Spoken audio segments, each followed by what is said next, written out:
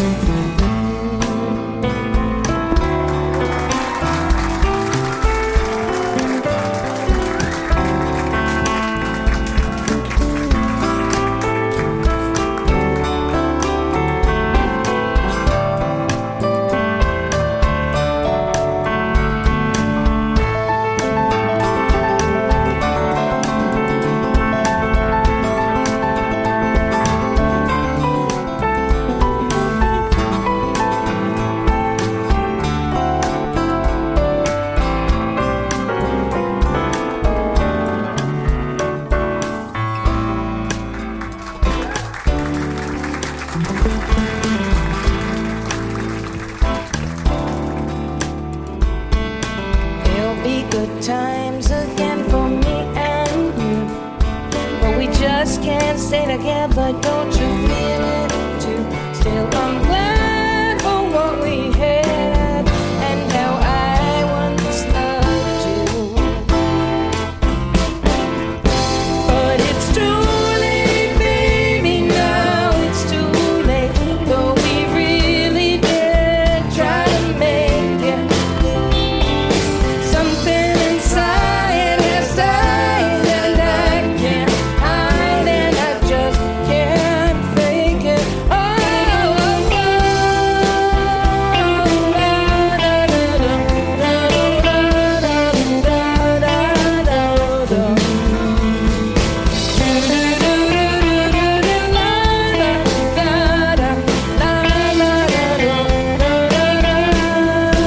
it's too late, baby, it's too late. Oh, now, darling, it's too late.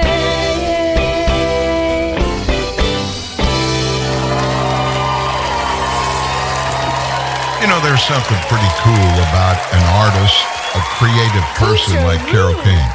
That was her playing the keyboard. She's a great piano player, and of course she wrote that song and many, many others.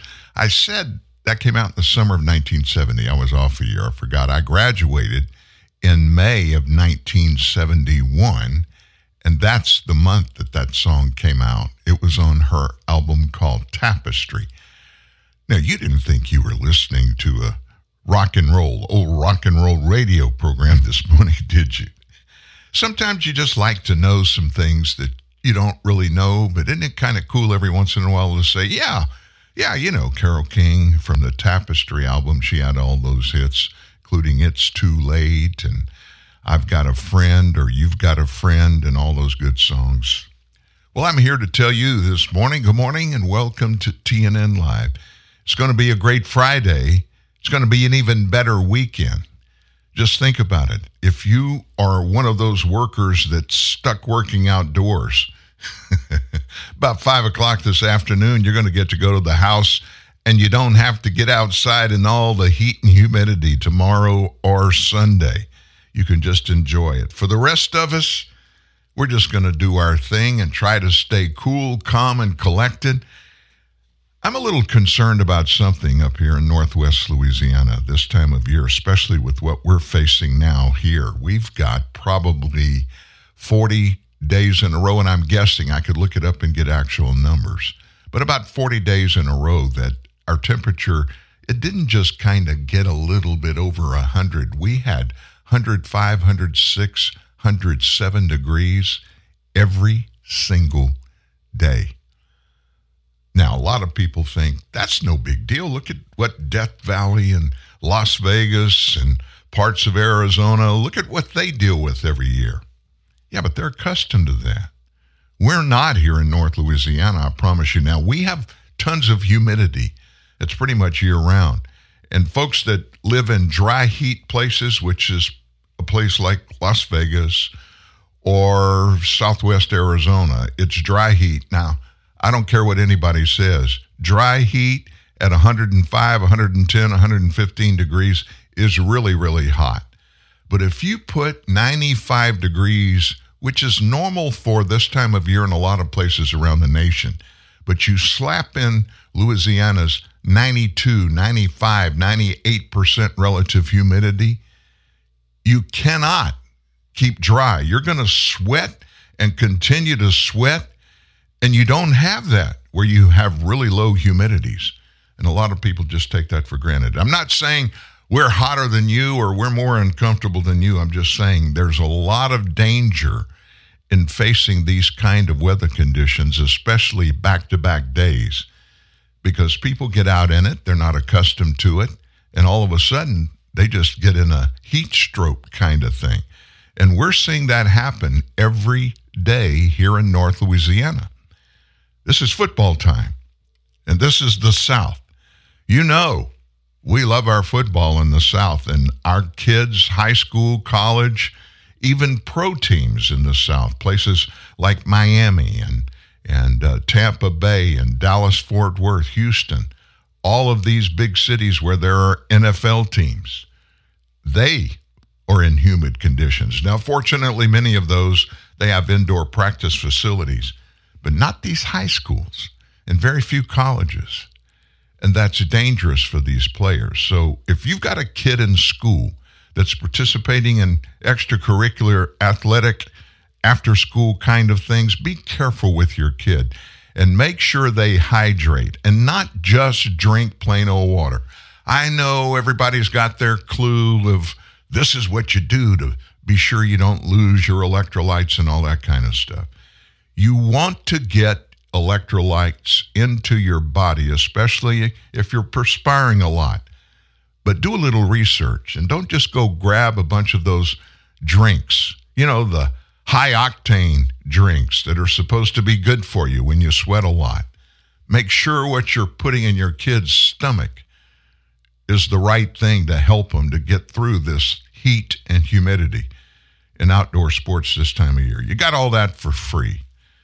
What do we have going on this morning? Well, let's take a look-see. Job unemployment benefit numbers came out just minutes ago.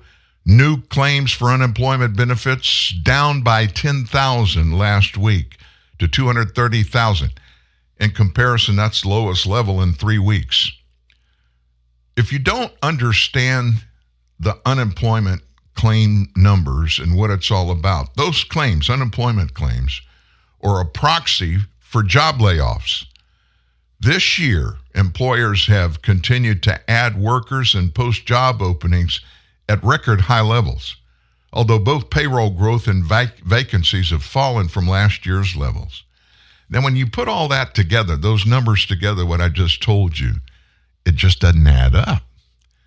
Last week, we did an in-depth story about why they don't add up. And you know what the missing link is that the Biden folks are not telling us every week?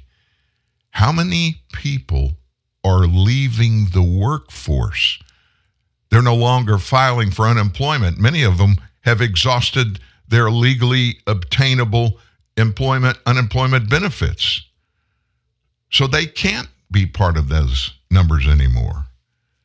And then the other missing number that we don't have, and we could have if our government wanted to be honest, how many jobs are leaving the job numbers because big agriculture companies, other kinds of companies that are paying big campaign dollars to Democrats, they're hiring illegals, paying them under the table so they don't have to match Social Security and Medicare, which you have to do if you're a legal employer and you pay people through the system. A lot of people are not working because their jobs have been taken and given to some illegal aliens. And that's just a fact. These numbers are seasonally adjusted always. So before that adjustment, claims fell by 15,466 to just a little below 200,000. That's the lowest level since last November.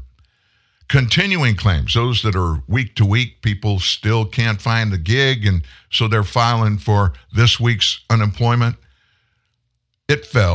That number fell by 9,000 to 1,702,000 unemployed people that were unemployed a week ago. Now, this is low by historical standards, and it suggests, if you want to believe the Biden economic numbers, it suggests that many workers are rapidly finding new jobs after being let go by downsizing employers. And these are reported with a 1-week delay. The initial jobless claims often are a leading indicator for the economy, predicting increases in the unemployment rate in the direction of the overall economy. This year, though, claims have accurately indicated that a recession is not imminent, but it will not go away. It's still hanging on out there. And if you're like me, I don't trust the numbers that come out of this administration regarding unemployment, numbers of people employed, how many people are remaining in the workforce, because everything just doesn't add up. You can't have one without having the other. You got to have people that are looking for jobs to get these massive number of open jobs filled. And if all of that was just okay and the balance was there, like they tell us it is, there's no threat for recession.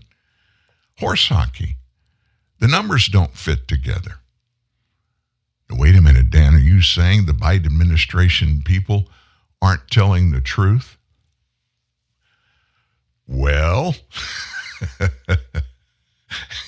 little bit later in the show, you're going to hear a whole string of lies. Laura Ingraham of Fox News, she last night on her show, she put together a string. And we've played over and over and over again here for you through the years. We've played multiple strings of Joe Biden lies. And I mean, it's very obvious. He's got somebody up there in Washington, D.C. that's kind of like Mini Joe, lies all the time himself. And they act just alike. They tell lies, and they believe the lies they're telling us, apparently, or they're really good salesmen. Who else might that be? You want to guess, or you want me to tell you? Adam Schiff. Both of these guys, Joe Biden, our president, Adam Schiff, a Democrat congressman from California, both of them been around a long time, and both of them been lying a long time. And everybody knows they are, and they know everybody knows they are, but they just don't care. That's what you call pathological lying. It's gotten into their DNA. Every time Adam's going to talk, Adam's going to lie. Every time Joe's going to talk, Joe's going to lie. That's just the way it is. We want to go back and look at a little bit of leftover stuff from the debate on Wednesday night, the GOP debate. 8 candidates got up on stage, and it began like a 3-ring circus. I didn't watch it live. I told you up front I wasn't going to watch it live, and I didn't watch the whole debate. I took some bits and pieces. I waited till after the fact. I knew the important elements would be picked up and played in part on numerous news agencies, which is exactly what happened. But everything was just what I expected. There were no surprises. Let me tell you this. We have a blockbuster surprise for you this morning about the 2024 election. Now, what could that possibly be? You're going to have to sit tight for that. So I got you looking for 2 things coming up, don't I? I want to move to Megyn Kelly. You know Megyn Kelly, Michael, what is Michael's last name? We play his stuff here pretty regularly. Michael Knowles. He was on yesterday with Megyn Kelly. And Megyn, she's got the knack to hit stuff right on the head. Applicable things that are applicable each and every day.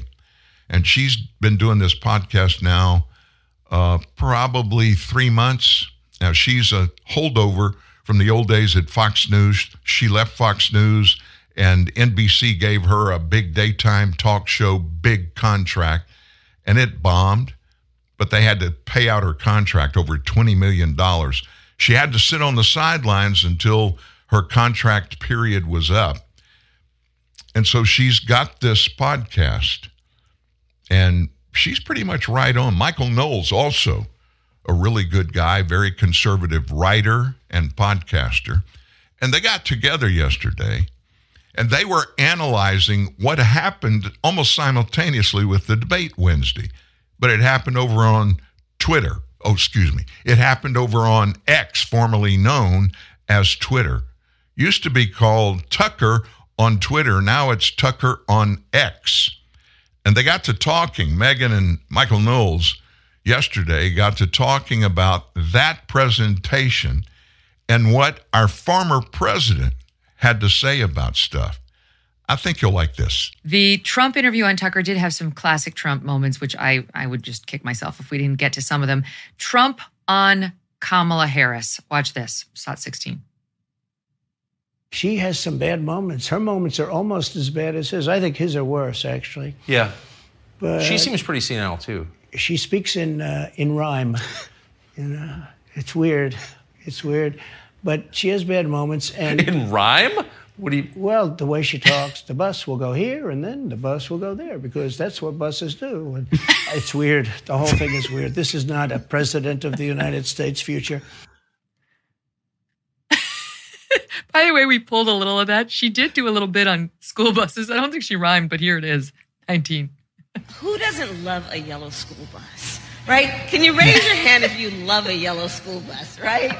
Just, there's something about and most of us, many of us went to school on the yellow school bus, right? It's part of, a nostalgia and a memory of the excitement and joy of going to school.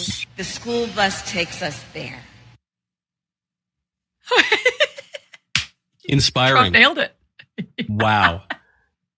Trump has this odd ability because people point out that he's very clumsy with his words because he says things that are offensive and sometimes grammatically incorrect. He's really actually pretty precise with his words. He's got a kind of poetic diction. That's why he stumbled on that great slogan, "Make America Great Again." And it's why all of his nicknames tend to stick and they're really biting and cutting. So I love that of all the things Trump could talk about there, he says, "Hey, you ever notice the way that lady sounds like a sing-songy preschool teacher? Da-da-da-da-da-da-da-da-da." And he's totally right. And it was as important as anything else he could talk about in this interview that for which the stakes were just so low. I think he's just reminding everyone why they like him. And here's more of that in SOT 17. You don't think he's going to make it to November of 24? Well, I think he's worse mentally than he is physically. And physically, he's not exactly a triathlete or any kind of an athlete. But you watch him, and it looks like he's walking on toothpicks. I think he looks terrible on the beach. He looks terrible on the beach. Skinny legs? Well, he can't walk through the sand. And there's somebody in there that thinks he looks fabulous at the beach. I think he looks horrible at the beach. Plus, the beach doesn't represent what a president's supposed to be doing. You're supposed to be working. It's good stuff. Who else would say that stuff? Like only Trump. And people, those are the kind of conversations you and I would have, over a drink one day. We'd be like, yeah, what's he doing with those skinny legs on the beach? No one wants to see that, right? But only now do we have a president and candidate who says the stuff. Exactly. A couple of weeks ago, Karine Jean-Pierre got in trouble because her Twitter account sent out a tweet that was supposed to come from the president's account. So it said, when I ran for president, blah, blah, blah. You realize it was all being run by staff. And it doesn't really matter. It's a minor gaffe. But it does reveal part of the reason why people like Trump, because Trump is a real person. You can't deny he's not focus group tested. He wasn't bred in a petri dish at Langley. This is a guy who is presenting to you exactly who he is, warts and all. And I know that there are some Republicans who want to pull their hair out over this because they think that he has a surplus of personality. But this is democratic politics, lowercase d. It's about people. It's about the way that people feel. A pal of ours likes to say that facts don't care about your feelings, and that's largely true. But politics almost exclusively cares about your feelings. This was what was so unfortunate for DeSantis last night. I sincerely like Ron DeSantis. I think he's a good guy. He's been a great governor. He's a really admirable figure. He just wasn't able to connect last night, and he hasn't been able to connect.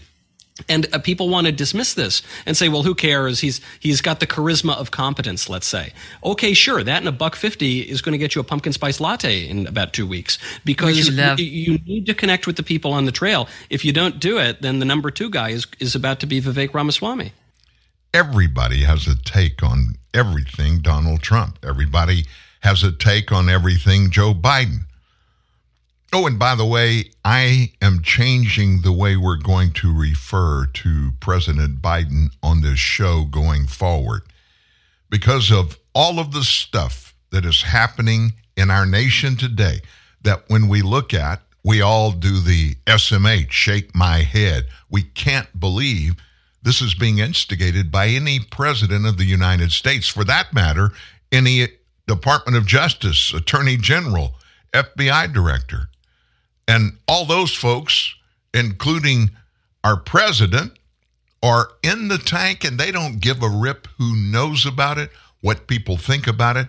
They're just doing what they think they can get away with to get Donald Trump out of the running to go back to 1600 Pennsylvania Avenue. Everything they do is pointed in that direction. And so, what's my name gonna be for Joe Biden? It already is. Are you ready for this? Vladimir Biden. Vladimir Biden. That is what Joe's going to be called from this show through the election in 2024. Or maybe. Now, there's a chance he's not going to be in the election in 2024. And that is some of the news that I told you at the top of the show we're going to get into a little bit later.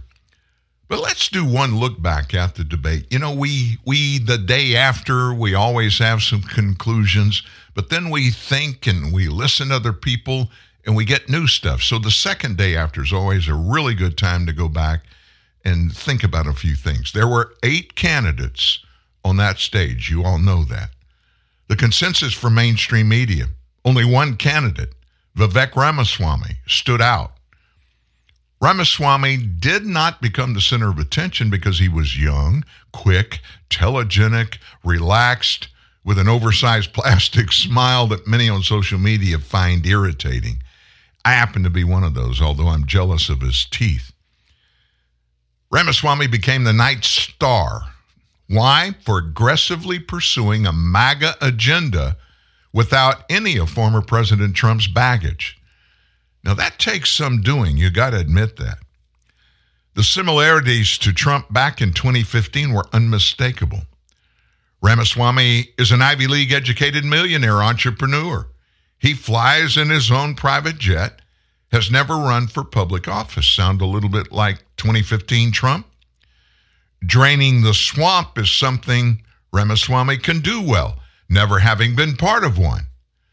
The only other authentic non-swamp person with business credentials on that stage was North Dakota Governor Doug Burgum, who created Great Plains Software and sold it to Microsoft for over $1 billion before winning the election in a landslide to be the governor of North Dakota.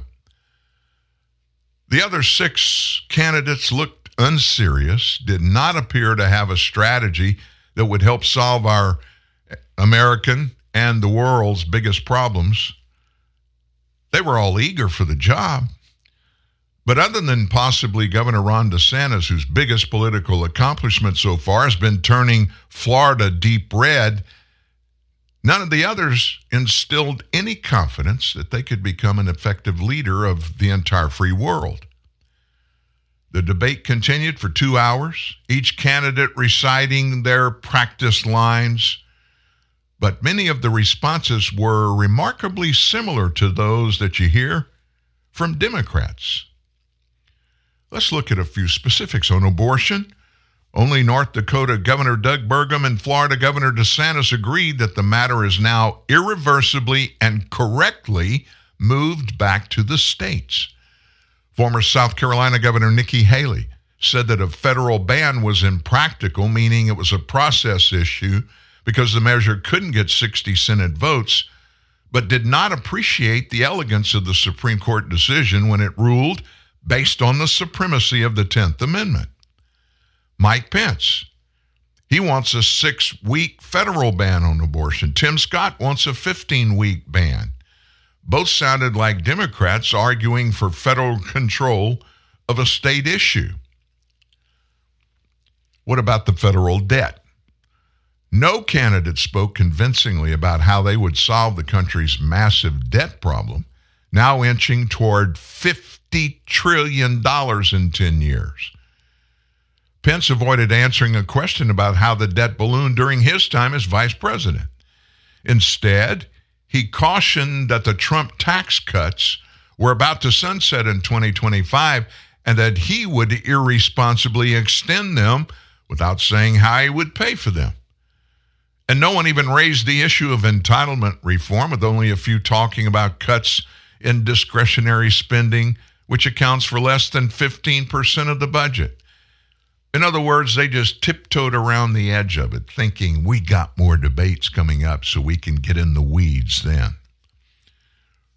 No one talked about election integrity. No one addressed what caused hundreds of thousands to march in D.C. on January 6, 2021. You remember that little day? No one complimented the many GOP states that have passed election integrity reform laws since 2020. Nobody would even touch it, wouldn't say a word about it. Why? Because they're scared to death. By staying away from the issue, they look like the average Democrat who insists that a whole slew of 2020 election irregularities, no excuse absentee ballots, drop boxes, insufficient signature validation, late acceptance of ballots, illegal Zuck Bucks type contributions, etc. Nobody brought up any of that. It doesn't merit any attention. That really hacked me off. Law and order. There were some comments about the idiocy of defunding the police and fentanyl. No one spoke about the disaster in the summer of 2020 when race riots killed 4 times as many people as on January 6th. No one had a plan to rid American urban areas of homelessness, abject poverty, unhygienic conditions, and drug abuse, other than to argue for more cops. We know that stepped-up law enforcement alone is not going to address the issue successfully. What about big tech and misinformation? Governor DeSantis was most comfortable discussing how Florida dealt with school closings and mask mandates, but nearly everybody else seemed more like Democrats. No one challenged COVID's origins. No one declared that it was wrong for the government to work with big tech to suppress meaningful dialogue under the garb of misinformation. No one criticized the 51 intelligence officers who deliberately helped sway the election to Comrade Biden, Vladimir Biden. What about Ukraine and other foreign policy? Nobody brought it up. The moderators shockingly did not bring up Ukraine until after the debate's first hour. Not a single candidate addressed why Russia did not attack Ukraine when Trump was in office. No one discussed the risk that the Russia-Ukraine war could escalate to World War III. Nobody assured Americans about nuclear weapons. Pence, Christie, and Haley continued the Democrat establishment position that supporting Ukraine is in America's national security interest, falsely asserting that Putin would invade other NATO countries if he weren't stopped in Ukraine. Nobody discussed the rise of the BRICS countries or how they would take steps to ensure that the dollar remains the world's dominant currency. And what about the deep state and lawfare? Other than Tim Scott, Ramaswamy, and DeSantis, no candidate spoke about the weaponization of the DOJ. No one talked about how the deep state triggered the Russia hoax that crippled the first 2 years of the Trump administration. No debater acknowledged that, based on what we now know about the Biden family's dealing in Ukraine, Trump's first impeachment was unwarranted. No candidate offered that regarding January 6, Trump was already punished, being impeached a second time and acquitted a second time by the Senate. So pressing criminal charges against a political opponent was un-American. The modern GOP is firmly uniparty and indistinguishable from the Washington Democrats and the other Beltway types. Without a MAGA agenda, a new GOP administration would essentially look like the Biden administration, except for a couple of changes to appeal to the religious right. Now, let me point you guys to something. I've been watching the numbers of people logging on from around the world. We've got a big audience today. It's Friday. Everybody's catching up on stuff for the week. I wrote a story last night that went live this morning at 1:45 at truthnewsnet.org. Title is "You're Watching the Death of the Democrat Party." You're watching the death of the Democrat Party. Now, you may say that's a stretch, Dan, but I'm telling you this to make sure that you know about it and that you go take a look at it. Read it. Read it to top to bottom. Full of facts, full of comparisons. Wanted to make it easy for everybody to just spend a little while, make you think, and it's going to be one of those where you nod your head while you're reading it. Honestly, I pray that we are looking at the death of this Democrat Party. And oh, by the way, at the front of the story, I explain why I don't call that party the Democratic Party. Why? It's very simple. The Democrat Party is not democratic. They can call themselves whatever they want to be, but democratic, the term democratic, was around before they got the name for their party. I'm taking it back. They're the Democrat Party. Hi, welcome to the Subway ad for the $3.99 6-inch sub of the day. How do you want it? Secret DJ set. At a retirement home? Weird. I like it. DJ sandwich in the house. What'd he say? Italian BMT $3.99. I call the EMT. Turkey breast $3.99. How much? $3.99. $3.99. Bingo! Make it what you want. Limited time at participating shops. Prices and subs included may vary. Additional charge for extras plus tax. No additional discounts or coupons applied. We're outside Pilgrim Furniture and Mattress City where parents are disappearing. Excuse me, are your parents in there? Yeah. They can't decide if they should take no interest for 60 months with no money down or an extra $100 off every $9.99 they spend. It's a tough choice. But they've been in there for 6 hours. I want dinner. Parents, if you're at Pilgrim, please make a decision. Here's good news. Even with high unemployment, there's still a need for hundreds of thousands of cybersecurity professionals in the U.S. right now. And My Computer Career is training people to help meet the demand. No IT experience? No problem. Take the free career evaluation today at mycomputercareer.edu. Start your new life as an IT pro in as little as 4 months. Grants covering up to 53% of the cost are available to those who qualify. It's not rocket science. It's mycomputercareer.edu. Those in the know like to stay in the realm of innovation. Join them. It's easy to keep up with the latest trends and own the latest tech with BMW Select, as it offers you the option to drive a brand new BMW every 3 years. You also get to tailor your deal to suit your pocket and your lifestyle. Visit select.bmw.co.za for more. BMW Select. Dynamic finance for ultimate control. BMW Financial Services is an authorized FSP and registered credit provider. T's and C's apply. Partisan spin? Not here. Identity politics? Go somewhere else. This is TNN, the Truth News Network. Here's Dan Newman.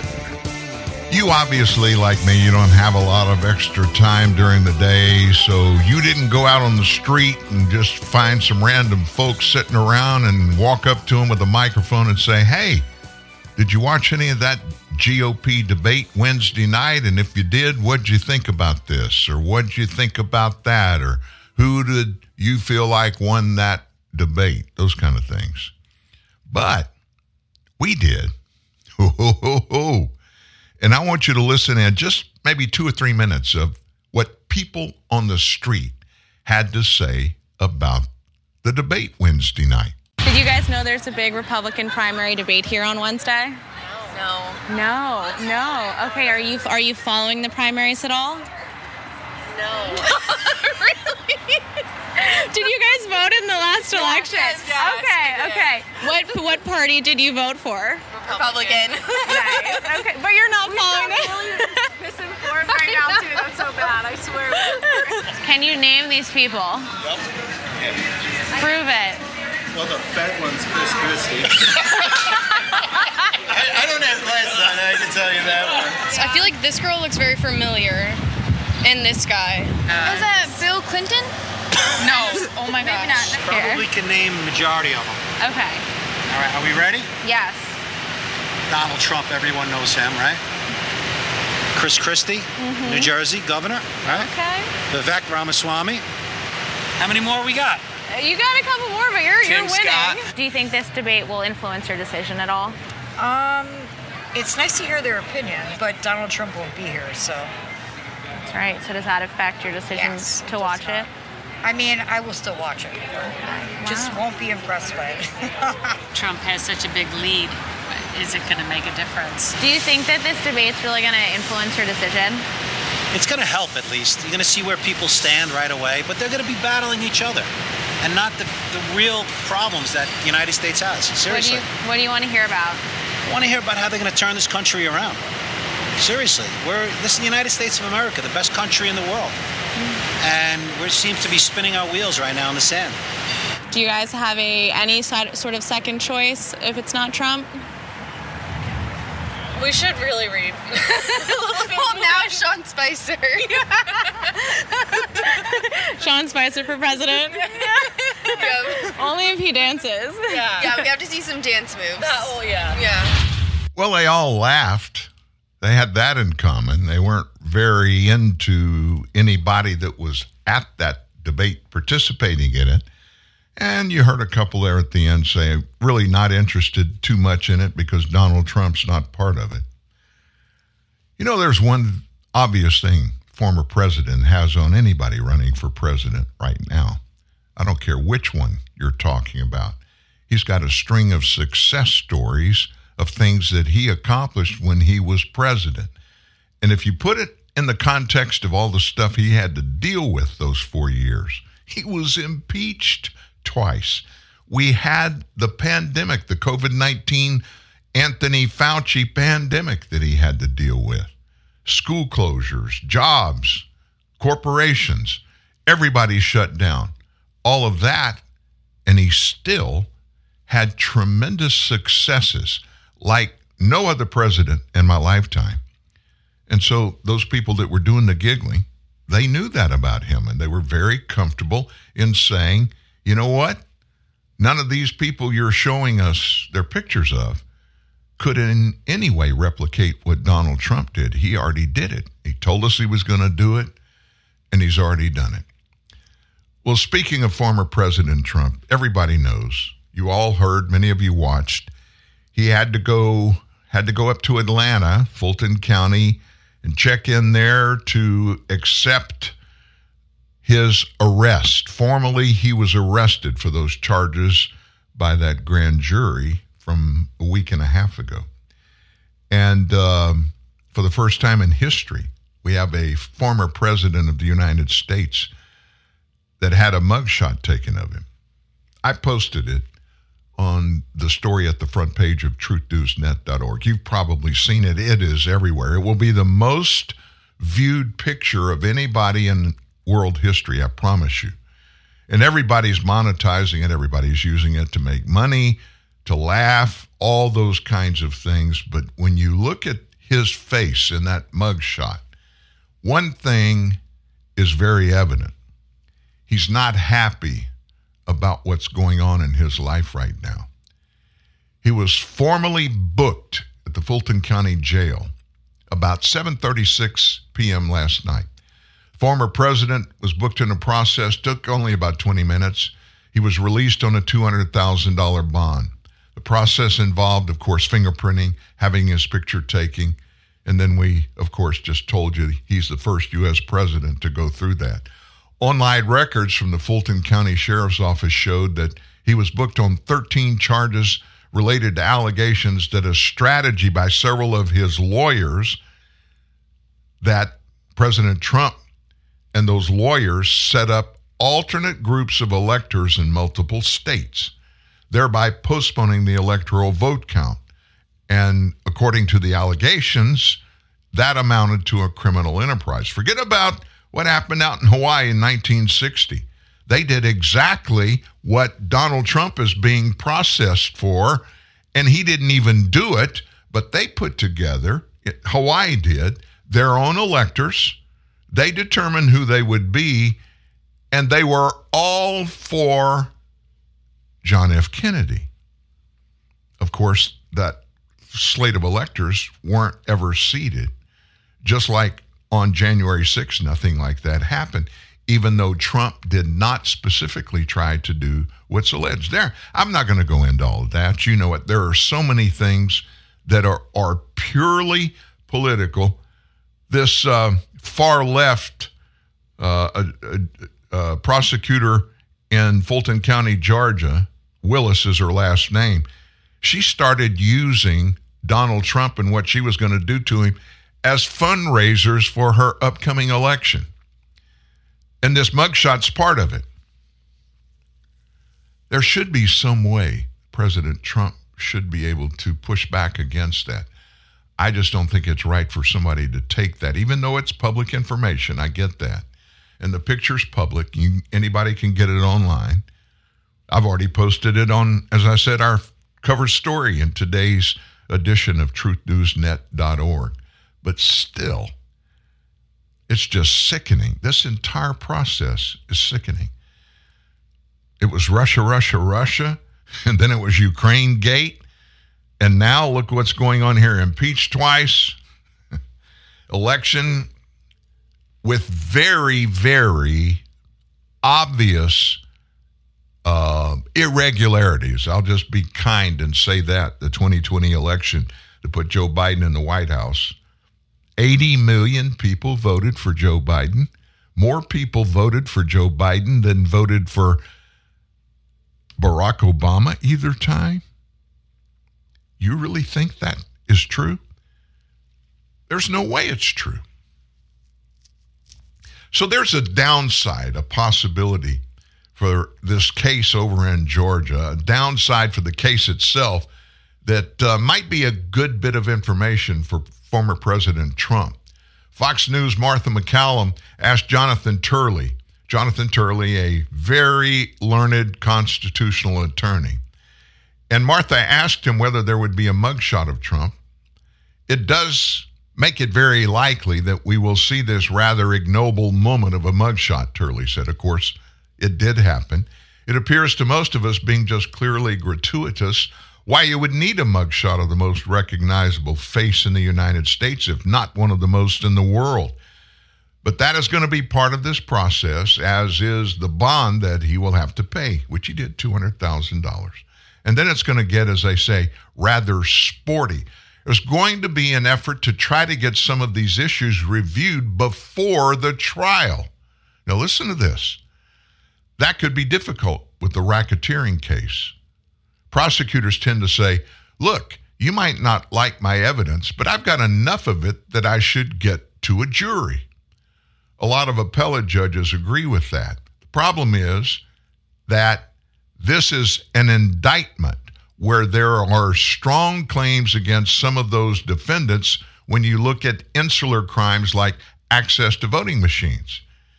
It's not that strong in my view with Donald Trump. In fact, I think it collapses if you believe that Trump believed that he could flip the state, that he did, in fact, win the state, and he took the advice of his legal team. That's not the type of case, I think, that's good for democracy. I don't think it's good to have a Democrat prosecutor pulling in the leading Republican candidate on that type of thin connection. You remember Mark Meadows, former Trump chief of staff. He surrendered yesterday morning after attempts by his lawyers to delay his arrest and move his trial to federal court. Trump's former lawyer, Rudy Giuliani, also surrendered earlier this week alongside Sidney Powell. There are so many big-name people that are caught up in this scandal, and it is a scandal. There's no question about it. And every day for the next, I'm going to predict for the next 2 years, this won't be tried until after the 2024 election. I'm telling you now, it will not be tried. There are too many moving parts, too many things that have to happen. Now, put in context. Fannie Willis, this prosecutor over in Fulton County, she's been working on this case for 2 years. 2 years she's been working on it. All of a sudden, hey, we've been working on it for 2 years and we want a trial in 2 months. And every one of these cases that are pending, the prosecutors want it done before the election. They want to use all of these trumped up charges, pun intended, trumped up charges. They want to use that to fight against Donald Trump in the 2024 election. And the American people are watching them expose this egregious attempt to use the justice system against a sitting president's number one political foe running against him for election. The American people recognize it, and they don't like it. I don't like it. I think it stinks. I think it reeks of unconstitutionality, of abusing by using, trying to take the Department of Justice and the rule of law and figure out a way to manipulate it into getting rid of a political opponent. Is this Venezuela? Is this one of those banana republics down in the Caribbean that we're talking about? No, it's the United States of America. The number one nation in world history, at least it was. And the book now is still out on that, in my opinion. Now, I told you I had a blockbuster, a real blockbuster to release to you. Information. It is regarding something that a long time ago, for those of you that are regulars here, you've heard me predict something that was going to happen in the 2024 election that's going to rock a lot of people, rock their world, and it's going to change a lot of things politically for a lot of people. Now, what could that be? I want you to think about it. Look back. What right now, in the midst of all of this chaos and confusion and all of the stuff that's being thrown at the wall regarding implicating Donald Trump to keep him from being able to run for president? Oh, by the way, none of this stuff they're doing is going to keep him from running. The Constitution is very plain at the only things that are required of anybody that wants to run for president. And guess what? Constitutionally, somebody can be in prison and still run, serving a jail sentence. What's the blockbuster? Speaking the truth, the left doesn't want you to hear. TNN, the Truth News Network. Raid Shadow Legends. I mean, wow. You pick your champions. They're glorious. And their shields, oh, they glisten like wet otters. But the bad guys, they're Lovecraftian, they're spooky, they're big. And then you go to battle. And it's like... Then finally, your foe is vanquished, and that satisfaction is such a primal feeling. Ooh. Download Raid Shadow Legends. Play for free. Grab an ice-cold can of Celsius and stay active and energized all day. Celsius is better for you energy, made with premium ingredients, 0 sugar, and 7 essential vitamins, with no high fructose corn syrup, no aspartame, no preservatives, and no artificial colors or flavors. Celsius is just the essential energy you need to keep you fueled and active all day. Celsius, essential energy. Live fit. Now find Celsius at Celsius.com or a retailer near you.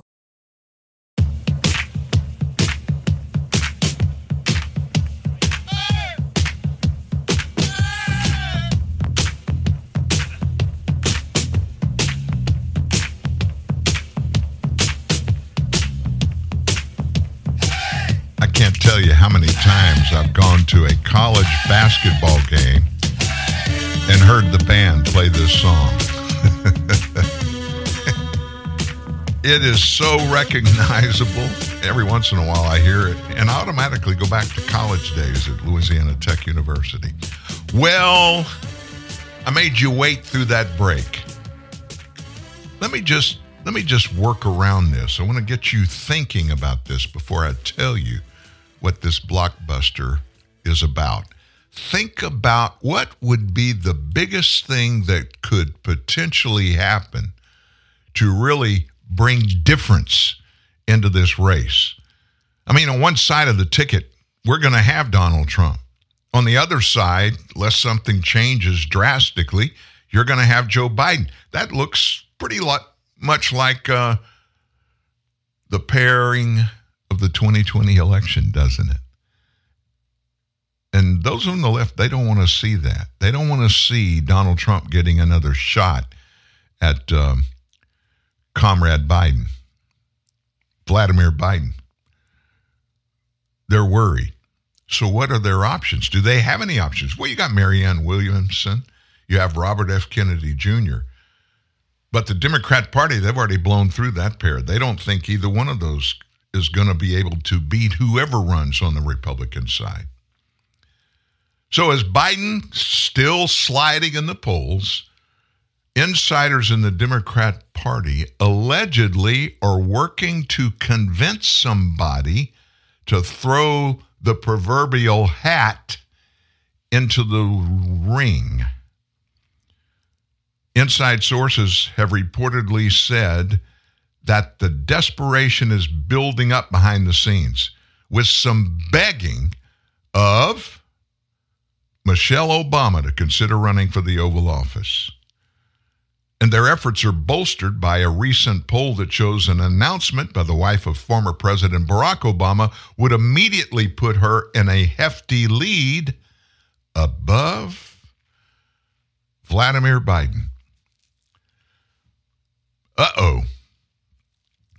The Center Square's Voters' Voice poll. The results of that poll indicate that Democrat voters favor Biden when he's paired up against long-shot candidates Robert F. Kennedy Jr. and Marianne Williamson. But an insider says a matchup with Ms. Obama would be a blowout. If Michelle announced, the election would go immediately from a hotly contested foot race to a landslide. Now, this is what this insider is reporting. Michelle received 48% support in the poll compared to Biden's meager 36%, as she still enjoys significant support among female voters, voters younger than 55, and those without children. Despite those numbers, Biden likely isn't feeling any kind of pressure from the Obamas.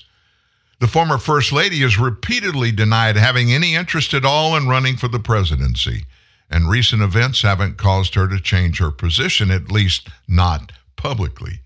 However, it remains to be seen if she will be used as an emergency candidate if former President Trump gains too large a lead over Joe in the polls. Trump's recent legal woes have not stopped the Republican from moving forward with his campaign. In fact, many pundits think the prosecution of Trump only stands to strengthen his position among his rivals. So what do you think Barack thinks about that as a possibility? He's publicly thrown his support behind his ex-vice president. Barack recognizes the gravity of the situation with Joe's disappointing poll numbers. With 2024 coming closer and closer, he had to act since he apparently feels Joe is getting too old and frail to win. They're talking about the former president, Barack Obama. He had hoped, they say, that the president would have rallied and come into his own at this point, but that clearly has not happened. Another insider, I love it when these reports come from these anonymous sources or sources who deny to be named only for anonymity, yada, yada, yada. So another insider claimed that public support may not mean anything in private. While Barack has already endorsed Joe, he's reneged in private and will publicly throw Joe overboard in a heartbeat if he thinks the election is on the line, this insider said. So there you go. I don't know. I think if there is anybody on the left that could win this election, Michelle Obama could be that one person. So how sold are the Obamas on the need to, at all costs, win this 2024 election? We know how they all feel. Everybody on the left feels about Donald Trump. They forget about his accomplishments because his accomplishments during his 4 years undid many of the so-called Barack Obama 8 years worth of accomplished when Joe was with him as vice president. They don't like that fact. I just wonder if their hatred for the conservative, the process of conservatism, if their hatred for that is significant enough to get Michelle back in the saddle thinking about running a campaign. I don't think she wants to do it. But there are so many people that think she could do it. And many people think she could do it easily. I don't think it would be easy for her. I really don't. I don't think she has that sense that Barack Obama has. I've not heard her speak much in public. She's a good speaker, though. But doing it all day, every day, for a full year, actually more than a year, if they get started anytime soon, they need to if they're going to do it. I don't know if she can muster up the desire to do it for that. Think about it. They have a pretty good life. They have that amazing home just outside of Honolulu, on the water, by the way. They have a big, nice, luxurious home in Washington, D.C. They still have a home in Chicago, and they have Secret Service with them, protection, travel 24/7 for the rest of his life. I don't care who you are. That's a pretty darn good deal. And you got a good paycheck and expenses paid. And, of course, all he has to do is go out on the speaking trail and probably get a $200,000 or $300,000 or $400,000 paycheck every time he goes to speak to a group. That's not a bad way to finish your professional career. I'm just saying. So, have you heard anything about the numbers of the debate? Ratings. I would have thought yesterday they'd been all over the place. Nobody really talked about them. You know why? Because they weren't really good. Only 12.8 million people watched live Wednesday night. 13 million less than Donald Trump's 2015 debut. That's not a little difference. 13 million less than Trump's first debate. Only 12.8 million watched Fox News Republican primary debate. That's according to Nielsen. Now, does that have anything to do with Fox News and their plummeting viewership? I mean, they're in the tank. When they nailed Tucker Carlson and kicked him to the curb, I said live on this show, there was going to be a hefty price for him to pay because he is the most admired, believed conservative talk show host there is today. He had the biggest audience. There have been over 150 million people that have looked in at his interview with Donald Trump. It wasn't live. It was pre-recorded, but they played it on Twitter, Tucker's Twitter, former Twitter, it's now X, on his particular show. They played it in full while the debate was going on Wednesday night. Now, remember, I just gave you these numbers. 12.8 million watched the Republican primary on various places where they were broadcasting it. 150 million people have looked in at that interview with Tucker. So what does this mean about anybody and about anything? Well, Fox claimed the debate drew more viewers than more than 70% of all presidential primary debates in the 2016 and 2020 cycles. They also said it was the highest rated non-sports cable telecast this year. The Republican primary debate fell short of the first two Democrat primary debates back in 2020, which got 19 million, 15 million respectively. The third Democrat debate got 10 million. Wednesday's debate ratings presumably suffered because Trump decided not to attend the event. He cited huge polling leads in his decision to forego the debate. Just 5 minutes before the debate began, Tucker Carlson released a counter-programming interview with Trump. The big winner in all of this, who do you think it was? The big winner. Tucker Carlson, of all people. He got a chance to rub it in the faces of his former employer. By the way, they still are employing him. He's under contract through the end of 2014. And he's getting a big paycheck every month. And he's doing his show on X, formerly Twitter, every day. It's a pretty darn good deal for Tucker Carlson. And I don't think Lackland over at Fox News, I don't think he likes or thought anything like this would have happened with Tucker Carlson. But Tucker's like a cat. No matter how bad he falls, he's going to land on 4 feet. And it's because of substance, not because of, he's a great speaker or he's a great television presence, kind of like Megyn Kelly. Everybody knows she's gorgeous. She has a great speaking voice, very eloquent when she speaks. She's the whole deal. That's not Tucker Carlson. He's full of political content, and he's very substantial in that area. But the other stuff, the fluff, it's just not there. And I think they at Fox thought they could get rid of him and wouldn't suffer. They are struggling dramatically in their numbers across the board. Sean Hannity's everybody in the evening time, Laura Ingraham, Jesse Waters, who replaced Tucker Carlson, even Greg Gutfeld that moved up an hour, even though he's number one in nighttime talk show, Gutfeld is, his numbers are still down. Fox's numbers are still down. And the reason is we here have joined other people over the last few years, and we have watched as Fox News slipped into a place of less conservative than they had been for a number of years. They owned that voice in cable news for years and years and years. Fox News was the place to go. But when you start removing the people that are the ones responsible for bringing the content to the American people that made them such a big winner, people start looking elsewhere. I started looking elsewhere a long time ago.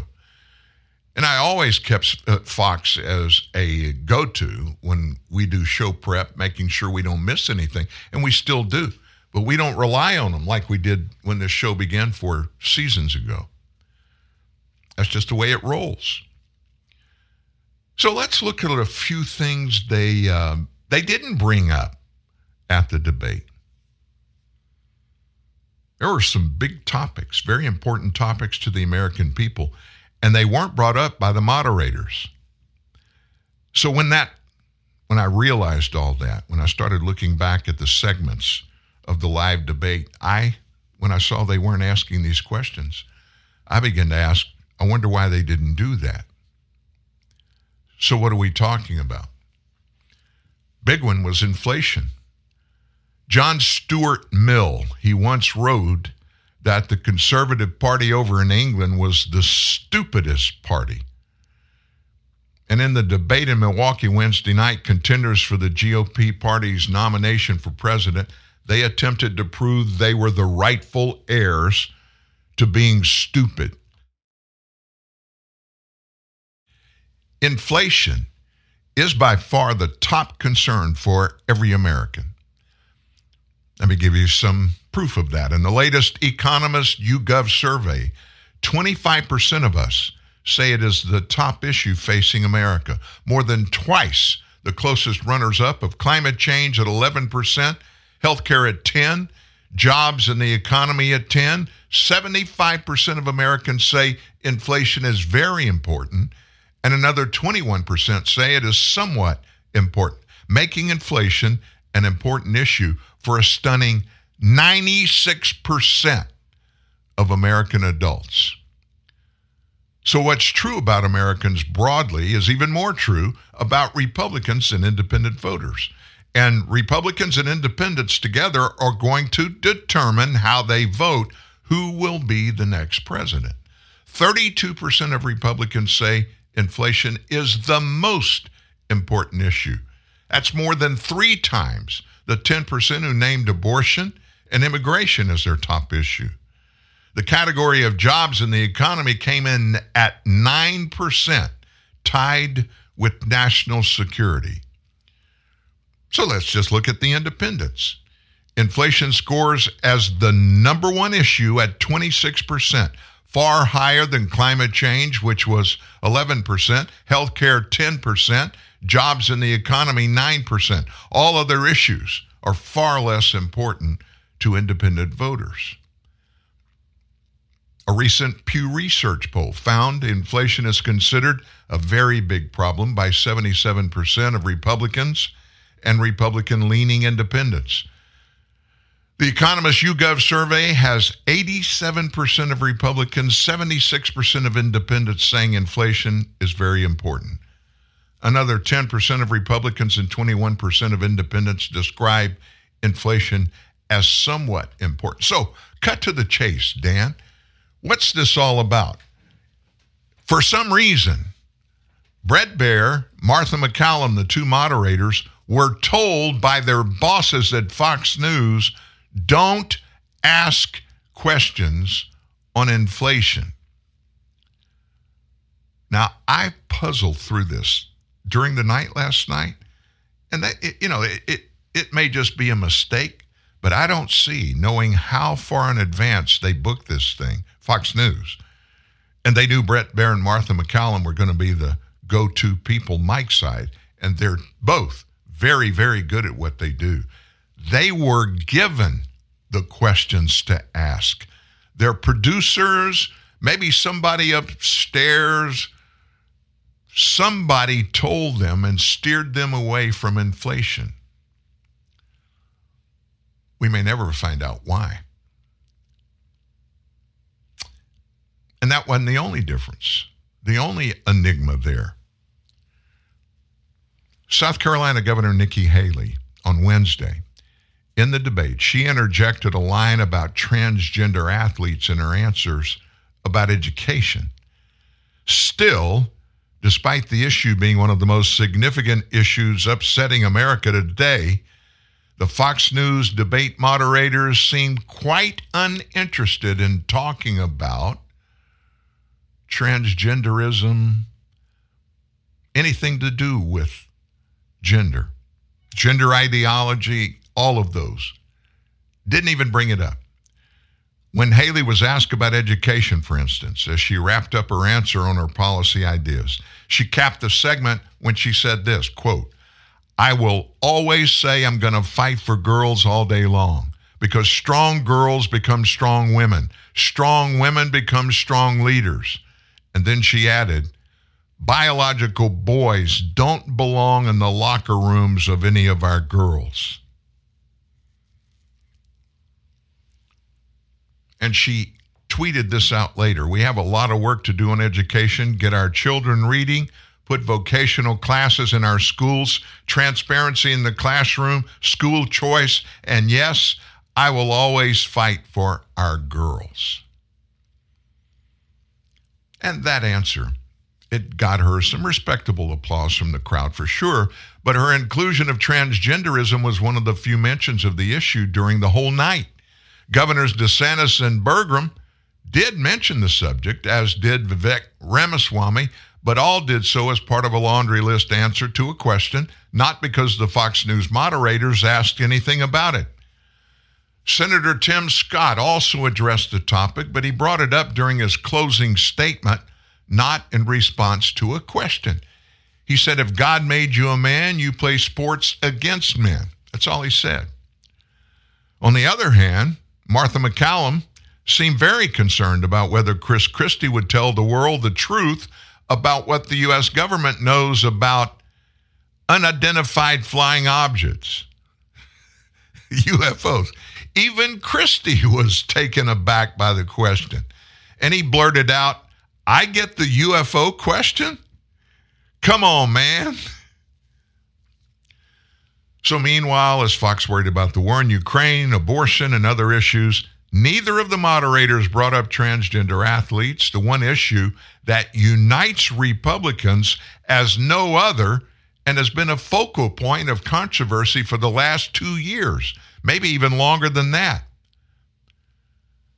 Joe Biden has been using his power to regulate as a weapon to force all American schools from the deepest blue parts of California to the reddest parts of Texas to allow students born male to play as a girl in school sports.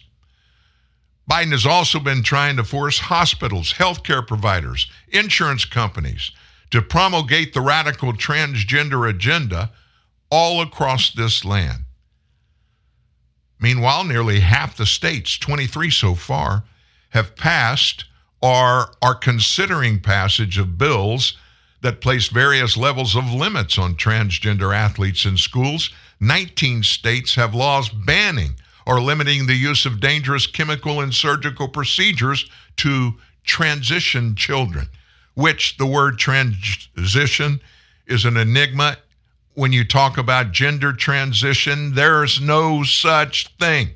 Doesn't matter if you do surgery, beta blockers, whatever you do, you can't change a person's DNA, and that is the sole arbiter of their sex. That's a scientific fact, by the way. That's not a Danism. The bans and limitations are also pretty popular with the American people in general, not just Republicans. Daily Mail reported not only are most Americans in favor of the limits, but Biden's woke trans policies even put him at odds with his European buddies, who are increasingly pulling back on blanket acceptance of puberty blockers, other radical transgender medical interventions on kids. It's one of the most controversial issues of the day, and one that affects the health, safety, and mental well-being of children everywhere. Fox News? They didn't talk about any of that. Gender ideology, transgenderism, transition, yada, yada, yada. Instead, UFOs. UFOs. And we're going to go to break. We've got some other real goodies for you. But going to break, you hear me talk every once about Lachlan Murdoch. He's the son of Rupert Murdoch, and Lachlan is the CEO of Fox News. Listen to this.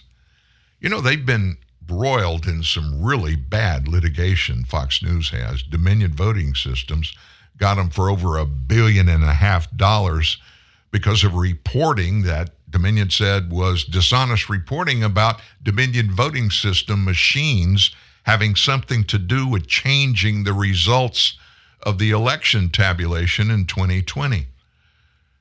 Lachlan, yesterday we found out he doled out $840,000 in legal fees to a news publication that he sued. He sued a news publication for libel. He filed a lawsuit, and at some point, for some reason, he figured out, I can't win this, and he couldn't just drop his lawsuit. Part of the lawsuit and the court was, if he dropped out, he was going to have to pay the other side's legal fees, $840,000. The payment was made to Australian publisher Private Media, and it comes after Murdoch sued over an article published by one of its papers called Crikey. That's according to the New York Times. Murdoch sued Crikey's publisher for defamation in 2022 about an opinion piece that claimed he was involved with the January 6, 21 attack on the U.S. Capitol. The article boasted the headline, quote, Trump is a confirmed unhinged traitor, and Murdoch is his unindicted co-conspirator. If Trump ends up in the dock for a variety of crimes committed as president, as he should be, not all of his co-conspirators will be there with him. That's Crikey's reporter Bernard Keane wrote that in June of last year. Nixon was famously the unindicted co-conspirator in Watergate. The Murdochs and their slew of poisonous Fox News commentators are the unindicted co-conspirators of this continuing crisis. Murdoch, in his suit, he alleged that the article was both defamatory and levied a number of false accusations, including that he had conspired with former President Trump to overturn the 2020 presidential election by inciting an armed mob to march on the Capitol to physically prevent the confirmation of election results. Now, that's from the documents that are filed publicly in Australia in court. Last April, Murdoch dropped his lawsuit against Private Media. The publisher was reportedly blindsided by it, according to The Guardian. Murdoch claimed he nixed the lawsuit because of the $787 million settlement between Fox News and Dominion Voting Systems. The lawsuit was settled 2 days before Murdoch dropped the defamation case. The Dominion Voting Systems case alleged that Fox News had damaged its reputation by peddling conspiracy theories regarding the 2020 presidential election. Things just continue to get worse and worse for those folks over at Fox News.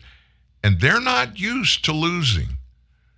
In their news empire, which Rupert Murdoch and the Murdoch family have big-time successes in their newspapers, their radio, and their television operations around the globe. They're very successful.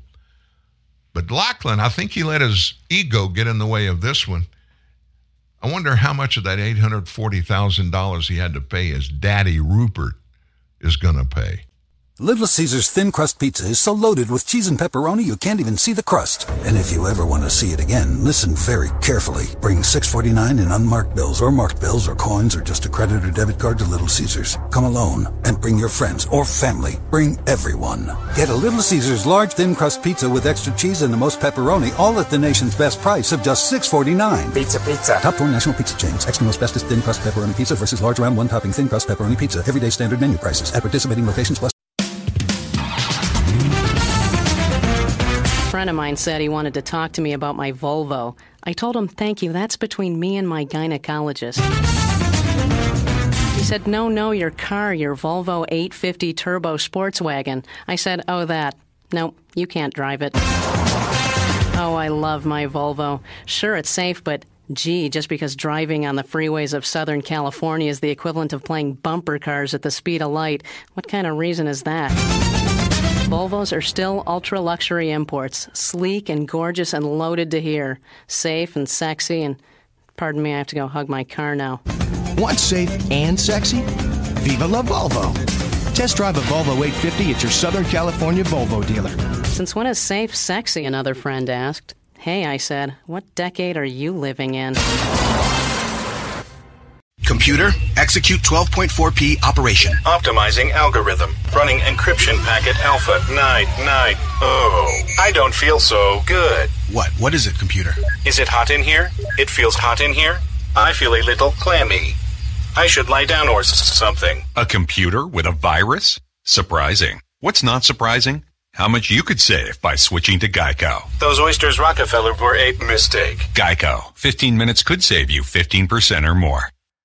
Out for some Lays and you face a test. Which tasty chip will be the best? Sour cream and onion smoky barbecue. Cheddar sour cream, salt and vinegar too. You sample them all cause the crisp is so good on your lips. Yeah. You left your wallet at home, but now you have a new best friend. The many flavors of Lay's chips. One taste and you're in love. No identity politics, no political elitism. Read and hear the truth, always sourced from facts. Real truth, real news. TNN, the Truth News Network. No identity politics. You know, we did that question thing. Why did the debaters, the people that put the questions together, why did they not have Martha MacCallum and Brett Baer, the moderators? Why didn't they even ask one single question on gender ideology? Everybody knows that's a massive conversation that everybody is having, everybody in the nation. It comes up sooner or later, and it's a shocking thing. Who would have thought 5 years ago that we would ever have to question or even think about who can go to a girl's bathroom and who can go to a men's bathroom and who can get dressed in a women's locker room and who's got to go to the men's locker room? But not only is that happening now, it's happening every day, and our government is opening the door for all kinds of violations of humanity by putting men who tell everybody, I think I'm a woman. That's all they have to say. And they got permission to go dress in a women's locker room right next to the women, the biological women who are dressing in that locker room, or use the bathroom in a stall next to somebody the same way. And it didn't even come up. Megyn Kelly with Michael Knowles, you heard a little input from them early in the show today, but they weighed in yesterday on the gender ideology question. Can you believe that they spent time on UFOs and on Oliver Anthony's song and a question about general patriotism and did not ask one question about this massive cultural issue and what we're doing to young children? Of course. I loved Christie's answer. It was the only point of the night or the last 5 years where I thought Christie might win me over. And it's when he laughed at the moderators. He said, "You're asking me about UFOs? Are you out of your mind?"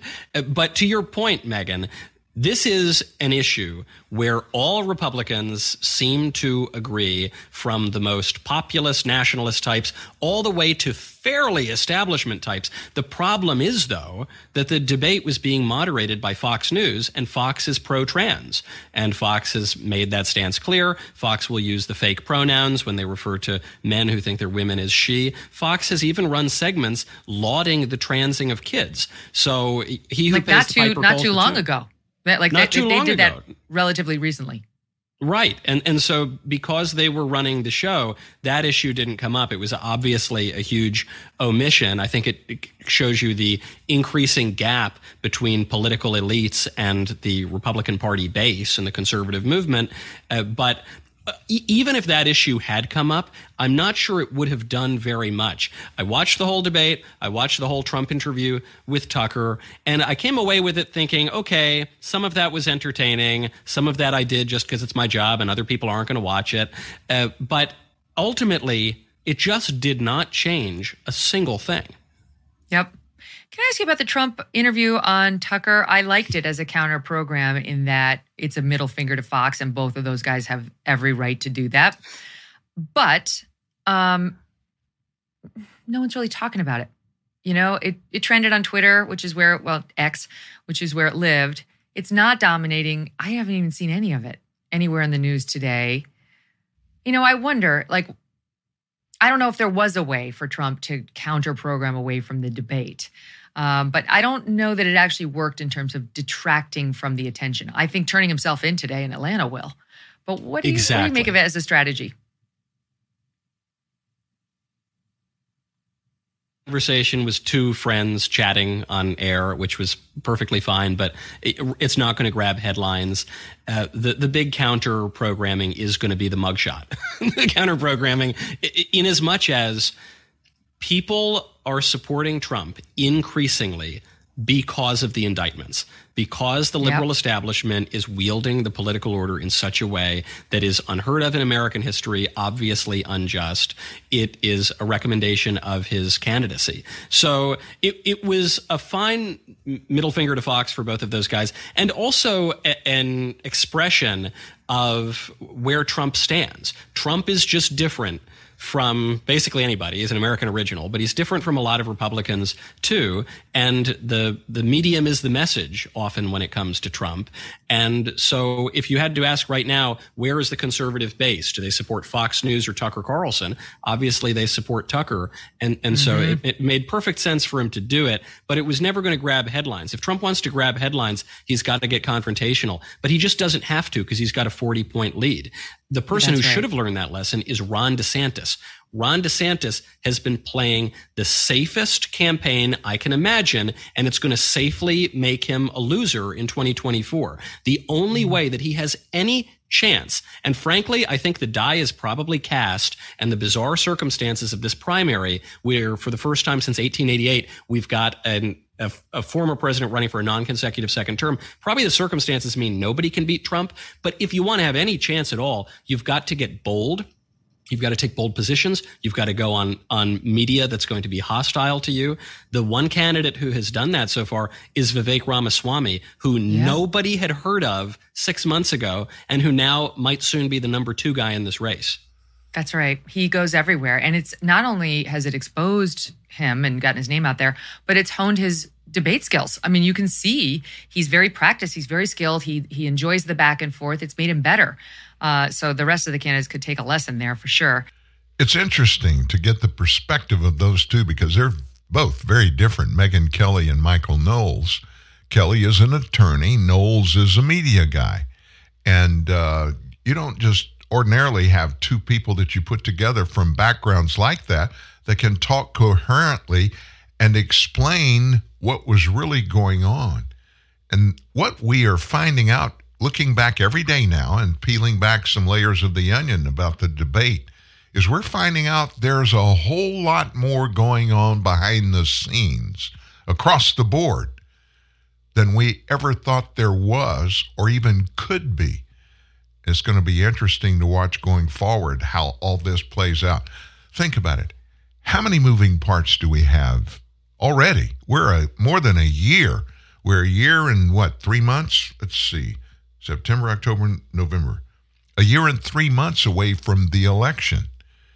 And we've already got so many moving parts, I don't see any way for us to get them all handled in time to even have the election.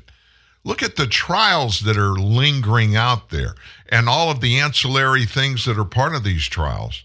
How in the heck are they going to get all of this done? And of course, that's the whole purpose for Joe Biden and his highly weaponized Department of Justice. Merrick Garland just said, okay, Mr. President, I'll take care of it. We're going to wait till the last minute, but we're going to make sure we have Donald Trump backed up against the wall. He'll be so busy defending himself, he won't even think about giving a campaign speech. But you know what they left out? They left out the fact that Americans are onto them and that Americans knew when this began to happen what they were doing and why they were doing it. Every day it seems like there's another Democrat Party SMH. Shake my head. Don't understand it. Don't know how it could possibly happen. They think, now remember this, the Democrat Party, the leadership in the party, they think they are smarter than anybody else in the room. And it doesn't matter what room they're in. Kindergarten classroom or a class with a very learned professor at Harvard Law School, whatever room they go into, because they're Democrats and they're in leadership, they're smarter than everybody there. And they're really doing stupid stuff. And that's fine with me. I kind of like to sit and watch and laugh at them a little bit, which is what I'm doing about this next thing. Did you hear that Joe Biden's Department of Justice has sued Elon Musk SpaceX? They sued SpaceX yesterday. So listen to what this lawsuit is about. You're not going to believe this. SpaceX is alleged to have engaged in discriminatory practices against individuals seeking asylum and refugees, and they discriminated against these people by broadly excluding them throughout the hiring process, which of course is in violation of immigration regulations. Now that's in the lawsuit filed by the Department of Justice. So although these asylees and refugees are legally permitted to work, SpaceX stated the company could not legally hire them. Now think about that. This is the Department of Justice. This is run by Merrick Garland, the number one law enforcement person in the nation. And SpaceX, they just came back and said, well, the reason we're not hiring them is because we can't hire them legally. So here are the facts.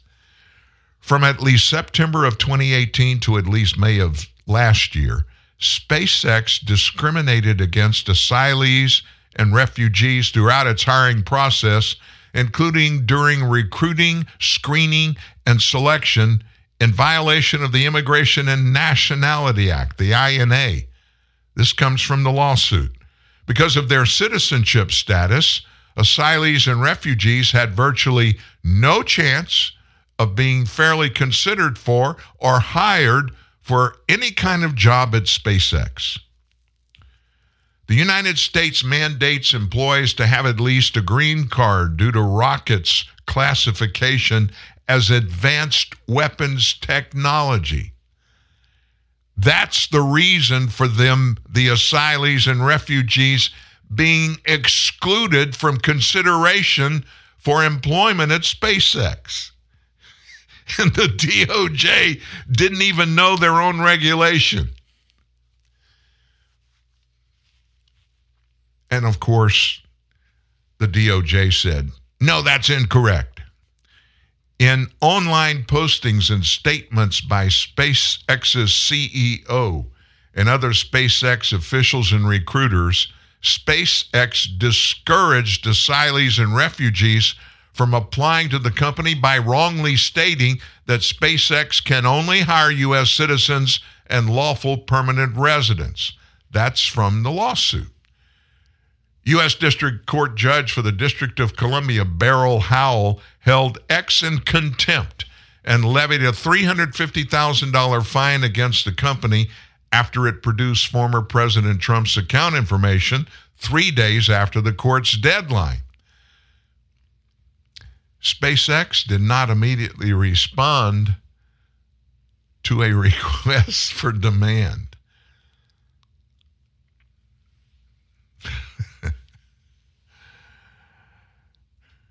So the Department of Justice, they make all the rules, you know, those law things.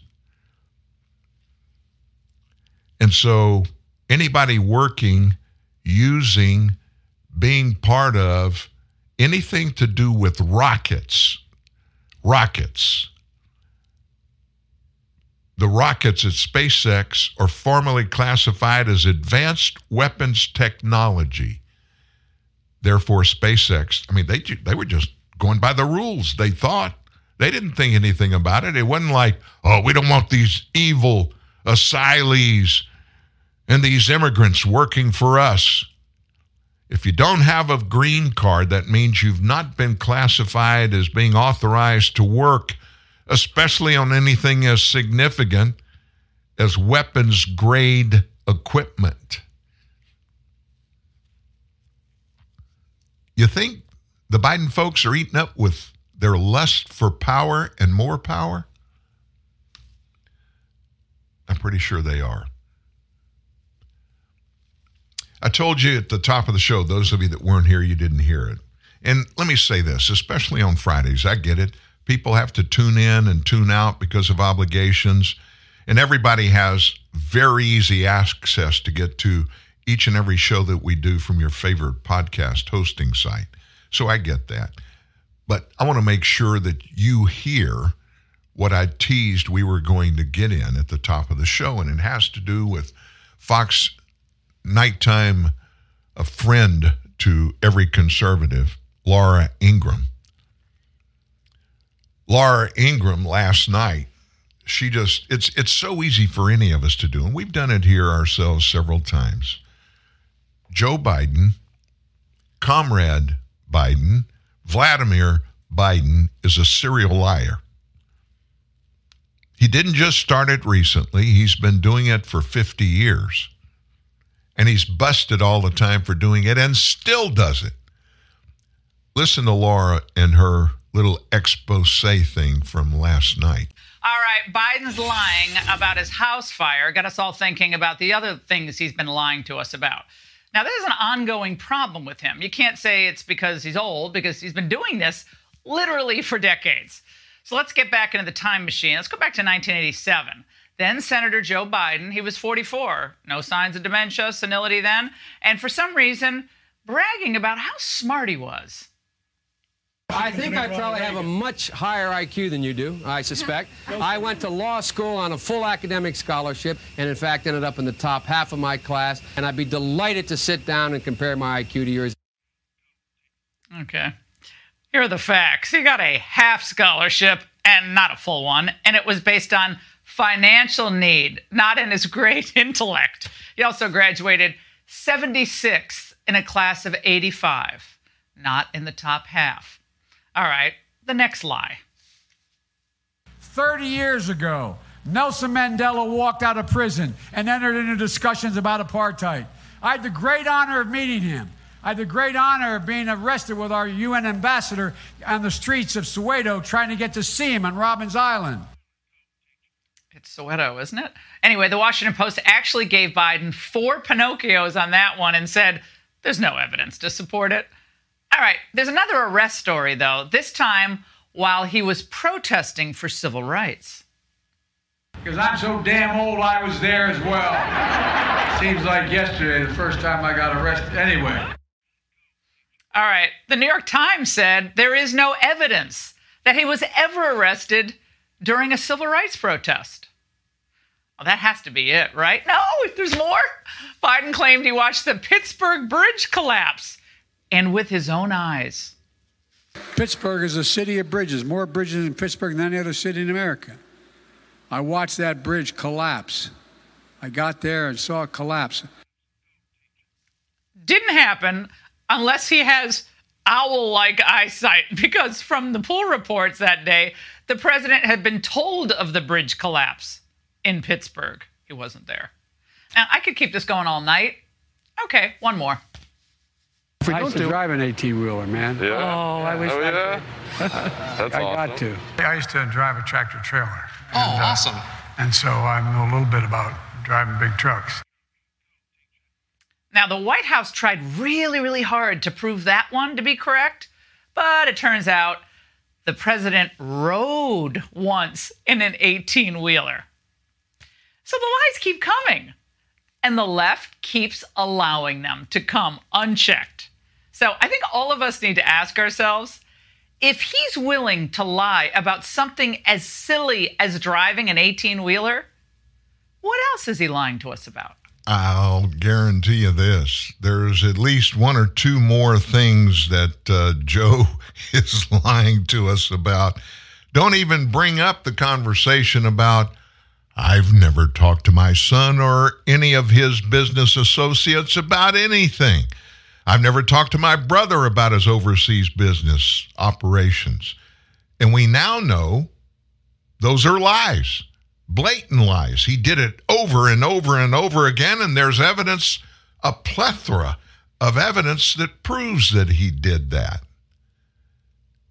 And what's sad is he didn't have to say anything. There's nothing wrong with a guy, I don't care who it is, president or just a regular dad, talking to his son about personal things, including the work that the son does. You know there's trouble when somebody lies when they don't have to lie. It's a choice. And it's back to that pathological thing I told you about. A pathological liar is somebody that has lying. It's in his DNA. It's just something that person's gonna do over and over and over. And the big problem with that is then you have to, if you're listening to, working with, working for this particular person, is which thing they say is a lie and which one, if anyone, is actually true. Now more than ever, you need the truth. Real news. Real truth. TNN. The Truth News Network. What is Coca-Cola? Is it an excuse to get together? Since 1886, Coca-Cola has been passing on smiles from generation to generation. We've been giving kids scholarships, like the early birds and the all-nighters. And you get to enjoy what matters most. Coca-Cola. Drink up. Dear Daddy, dear Mom, I love you. I miss you. Every year, Snowball Express honors the children of fallen soldiers. Hi, everybody. I'm Tony Orlando. Join me in proudly supporting Snowball Express, a nonprofit that creates opportunities to help heal the children of our fallen heroes. We can never repay the sacrifice our soldiers have made, but we can honor them by giving back to their children. Donate now at snowballexpress.org.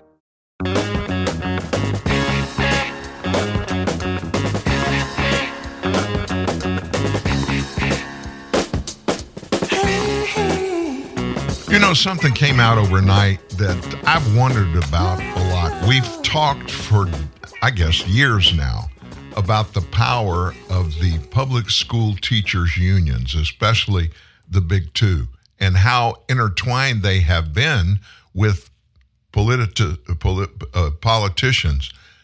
I can't even say the word. Politicians on the left, they've been in lockstep. Look at what happened all the way through the pandemic. They were all just one-minded. Well, the nation's two largest teachers' unions shelled out millions of their members' dues on lobbying and other political initiatives. This is a fact. I've got the numbers. During the 2021-2022 fiscal year, the American Federation of Teachers spent $36 million of their members' dues on politics, giving thousands to left-wing organizations such as Friends for Kathy Hochul, the Democrat New York governor's campaign, and Media Matters for America, a media watchdog group. Now, this is coming from a report by Americans for Fair Treatment, which is a union watchdog. The other teachers union, NEA, National Education Association, they spent $50 million of its members' dues during the same period on lobbying and political initiatives, donating thousands to Building Back Together, an organization that focuses on pushing Democrat President Joe Biden's agenda, and March for Our Lives, a group that advocates for gun control. NEA and AFT are tasked with advocating for teachers across the country, but instead, they choose to involve themselves in partisan politics that many teachers disagree with. That's from Elizabeth Messenger, who is CEO of Americans for Fair Treatment. This research shines a light on what's really going on behind the scenes at large national unions, political and financial power grabs at the expense of government employees. Now think about it. If you're going to work, if you want to be a teacher in public schools, you're going to be pushed, even though legally you can't be forced to join a union. If you want the ability to excel and to move up in the teaching world, you're going to have to play ball, which means you're going to have to be a member of the union, which means you're going to pay union dues, which means the unions have the unilateral authority to spend any of those union dues of yours supporting any political cause that the union wants, and you have no recourse against them. Wow. About 17% of AFT spending was on lobbying and political initiatives, with $1 million donated to Put Michigan First.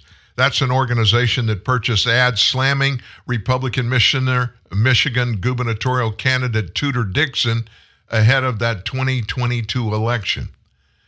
The AF2 gave $275,000 to Red, Wine, and Blue, a coalition of moms who push for left-wing values.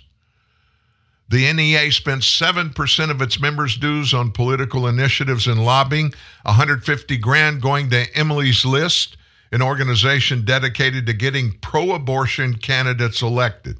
Another $180,000 went to Ballot Initiative Strategy Center. That's a group that works to push measures that benefit people of color, queer, and low-income individuals. From the 2021 to 2022 reported period, AFT President Randy Weingarten made $500,000. During the same time period, the average teacher made $56,483. NEA President Becky Pringle raked in $449,000 during that reporting period. Pringle's salary is 8 times more than what the average school teacher earns. Both of those unions have pushed gender ideology, racial initiatives into the classroom. In July, the NEA passed a measure that calls for the group and its members to promote sex change procedures for LGBTQ youth. The AFT held a professional development conference in July that featured a session for teachers on how to create an identity-affirming space within the classroom. The AFT and NEA, they don't even want to talk about any of this. And you can understand why. They're getting busted. I guarantee you this. Those union members that are pushed into joining the NEA or the AFT, before this report came out, they had no idea what their union dues were being spent on. And I don't know there's anything they can do about it to change it. Oh, well. Sky News came out just, I guess, a couple of hours ago with a question that most of us have been asking for years. Who is really running the White House? Now think about that. We know it's not Vladimir Biden. We know that. Who is really running this administration? Serious question for you. Who is in charge in the White House? Because I tell you what, it's clearly not Joe Biden. I mean, there's big news happening pretty much everywhere. Hawaii, Georgia, Russia. And where's the president? Totally checked out. Have a look at what happened when reporters tried to get his reaction to the apparent death of Vladimir Putin's chef-turned-mercenary-turned-mutineer, Yevgeny Prigozhin. Mr. President, do you have a reaction to the plane crash in Russia? I don't know enough to know the answer. I've been working out for the last hour and a half. Don't know. Joe probably heard the name Prigozhin and thought it was an anti-reflux medication. Hey, Jill, give me my Prigozhin. That ice cream's repeating on me like a Gatling gun. But seriously, so little actually comes out of this White House that a presidential yoga session is breaking news. Also, this just into us from the White House. The president, the first lady, and members of their family are taking a Pilates class right now, followed by a spin class.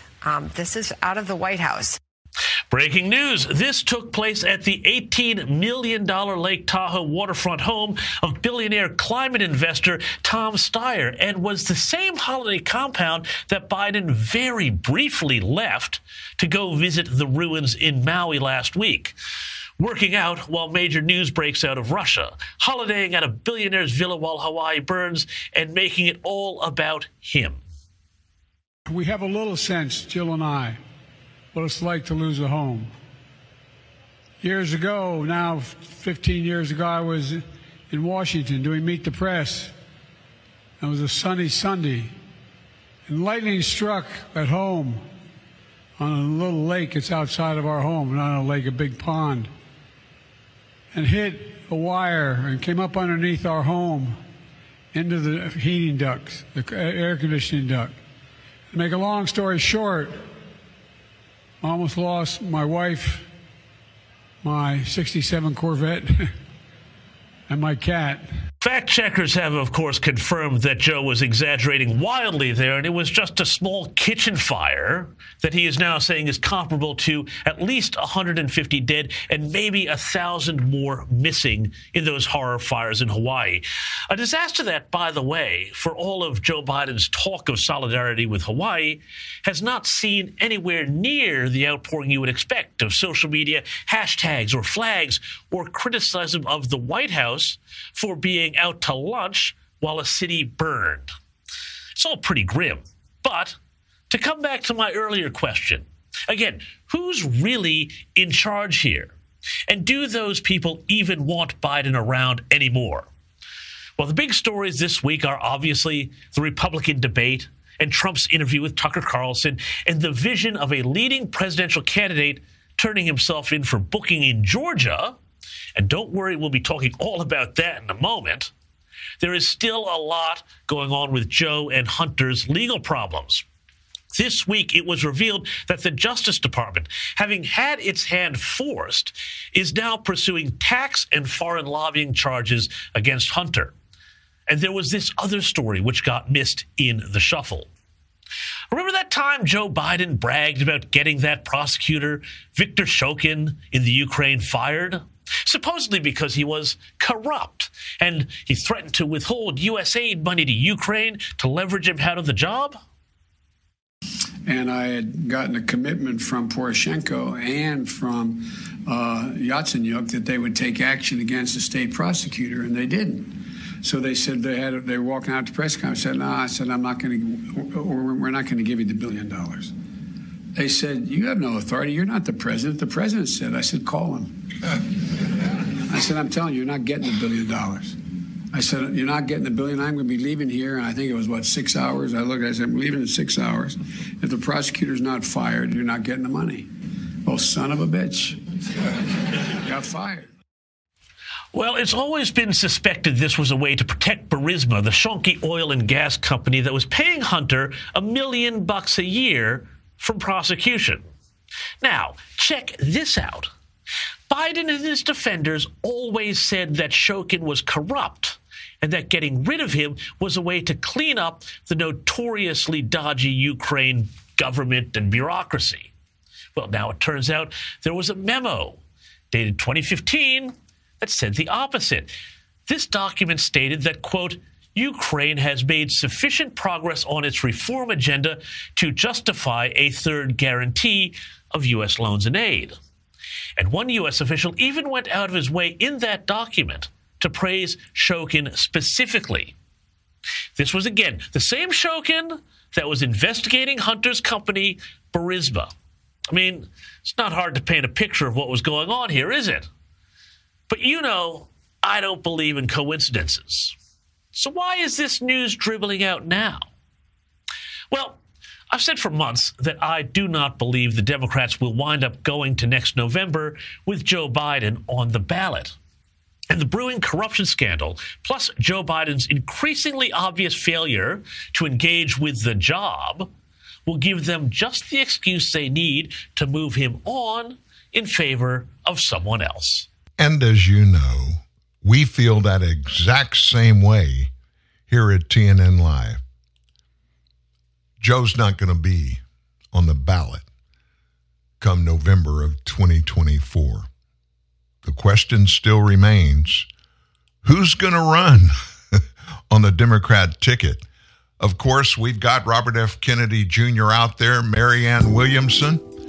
Neither one of those have a snowball's chance of winning. But the Democrats have somebody else they're trying to get to run, Michelle Obama. You guys have a great weekend. Thanks for joining us. We've got our bullet point offering in the morning. We'll see you Monday.